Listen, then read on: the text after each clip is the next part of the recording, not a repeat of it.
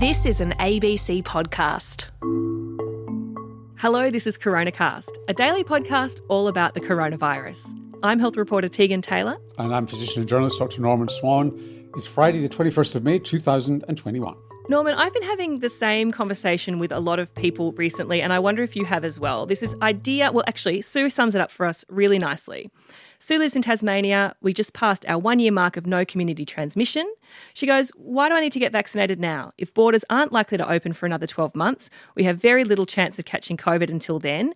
And then also another theme that I keep seeing in the messages that we get sent in here at CoronaCast is if you're over 50, you don't get a choice of vaccine. It's only AstraZeneca. And a lot of people feel like they're being treated like second-class citizens. Okay, so let's just deal with them one at a time. One is the choice of vaccine. If you lived in America, you wouldn't get a choice of vaccine either. You would get what you're given. I think it's loosening up a little bit now as the vaccine supply becomes easier. But really, up until now, with many millions of vaccines, you haven't had a choice. And so choice has not been a feature of the global vaccine rollout, given the limitations of supply. So that might ease up as time goes on. And you'd have to say, notwithstanding the fact that the health minister yesterday appeared to throw AstraZeneca under a bus, there are reasons for having it done, and there are several. One is we are coming into winter.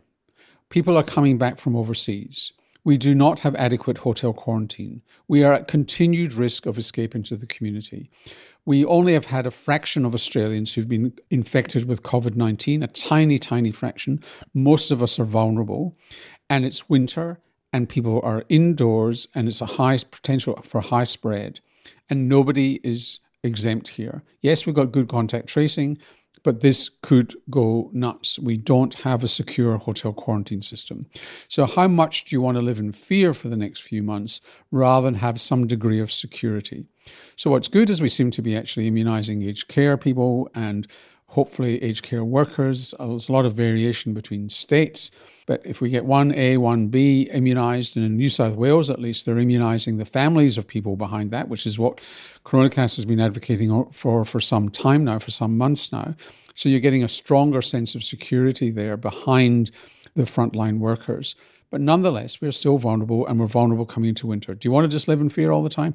Personally, I don't. But Norman, it seems that the fear, a lot of the people that I'm hearing talking anyway, is around the Astra vaccine itself, and that given that there's a relatively low risk of catching the virus in Australia at the moment, that they're more worried about the risk from the vaccine itself. So the risk is low.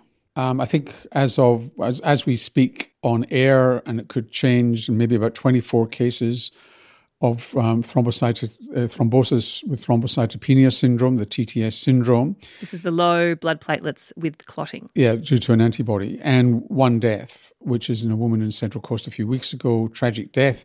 Still unclear how that happened. We don't seem to have the mortality rate, but people can get quite sick with it for a while. So this is not trivial, but it's rare. It's about 1 in maybe 87,000 doses. So as of yesterday, I think there were 2.1 million doses of Astra. At least those were the official figures from the Commonwealth, and 24 cases of TTS. So that's about 1 in 87,500 doses. So the risk is low, but it's there. There's no question that it's not there. And then the other number that I keep hearing people saying is that it's only 60% efficacious, which is actually quite an early figure that we got. And the updated figures, the way we give Astra in Australia, is much, much better than that. So let me just give you the scale of the impact of Astra in relation also to Pfizer.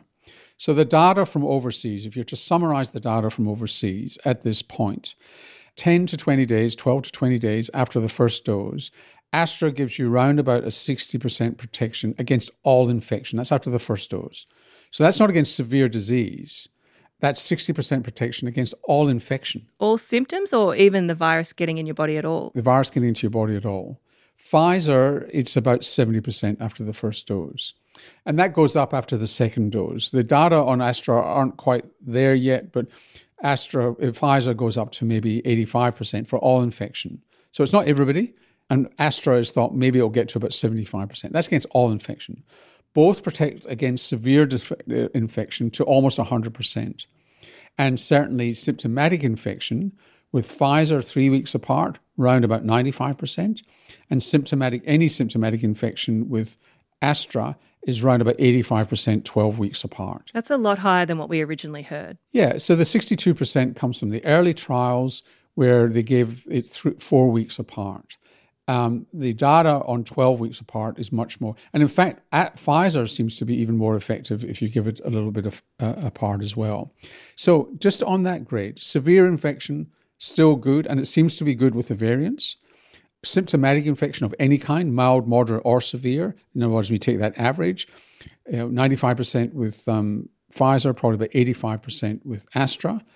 And any infection at all, 70-odd% probably with Astra after the second dose, and probably 85% with Pfizer. So that's not bad performance. Both beat the influenza vaccine hands down. So they're really reasonably high-performing vaccines. And the other reason for getting it done, so we've got winter, we've got the fact that we're at risk and we should be shoring up reducing that risk as much as possible in terms of escape into the community. And the other is that eventually we will have vaccine passports for overseas travel. And speaking personally, I want to be able to qualify for a vaccine passport in case I need to travel overseas. A lot of people, that doesn't matter to them, which is fine. And then the final reason is, whilst the government says that you'll be able to get Pfizer at the end of the year and there'll be plenty of doses, we don't know that yet. The vaccine rollout so far has been faltering. Yes, we've got supply now, but mainly of Astra. They're late to the party with Moderna and Pfizer. And there's going to be a queue of people from 12 years to 50 years who are going to be ahead of anybody who's over 50. So if you're over 50, you are at the back of the queue for Pfizer and Moderna, behind people who are under 50, and quite rightly so, because they're at higher risk of the Astra clotting.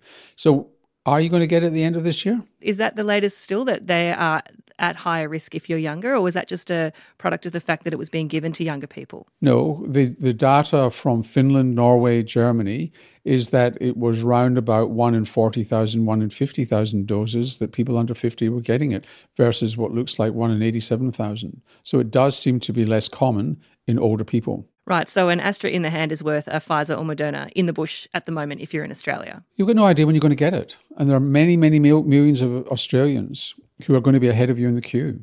So those are all the reasons, which was why it was a bit breathtaking yesterday to hear the health minister effectively throw Astra under the bus. But then the other thing that's worth mentioning is that it's not the only COVID shot you're ever going to get, right? Like, we're probably going to be getting COVID shots maybe annually, maybe every couple of years, probably for the rest of our lives. It's not like getting Astra once rules you out from ever getting a higher efficacy vaccine down the track. It's better than no protection at all for the next 6 to 12 months. Yeah, but I think what's causing hesitancy is the thought that Pfizer has a lower risk profile than Astra, so we'll just hang on. When, in fact, when you take the balance of benefits, in my view, they favour Astra. It'd be great if all we had was Pfizer and we had millions and millions of doses and we could just get on with it the way the United States and Israel and the United Kingdom have. But we're not in that situation, and I think that we've got to make the most of it. Then you've got the situation with variants. And you're right, it's likely that we'll need boosters next year, either with the ancestral vaccines because they give a better coverage, or a booster with extra antibody cover, even if you've had Astra first round, or a variant vaccine. So, that's the way around that. But at the moment, there's not an awful lot of evidence. There's some with the South African variant, but with the Indian variant, there's not a lot of evidence that Astra is any less effective than Pfizer. And people in Singapore were infected with the Indian variant, having had Pfizer. They didn't get seriously ill. They got some symptoms, though. Well, just on that, we've got some questions from the audience. Of course, you can send in a question anytime at abc.net.au/coronacast. And Karen is asking about this, saying, given that we know that there could be reduced efficacy of COVID vaccines for some of the variants, could a second dose of Pfizer be given rather than a second dose of AstraZeneca? Would that provide better protection against these variants? Well, we don't know about the variants, but from the early British studies that were just published a few days ago, and you can look back in Coronacast, and we talked about that, is that if you have Astra first and Pfizer second, you actually get a better antibody response than if you'd had 2 doses of Pfizer, for example. So that does give you a better and deeper antibody response, and that probably does correlate to more effectiveness with variants, at least at the moment. And a question from Kevin, if it's possible for fully vaccinated people to still be infected with the virus, will they still get long COVID? It's a really good question. There is circumstantial evidence coming out that if you're immunized, long COVID tends to be alleviated a bit. And we don't know the answer to that question. And there's not even a theoretical reason there is a theoretical reason, is that the vaccine kind of resets your immune system and maybe resets the abnormal immune response that causes the COVID-19, even though that's not fully elucidated. So we just don't know the answer to that question. It's a really good one, though. Well, that's all we've got time for on CoronaCast today. And for this week, we'll catch you on Monday. Yep. Keep your questions coming in. See you then.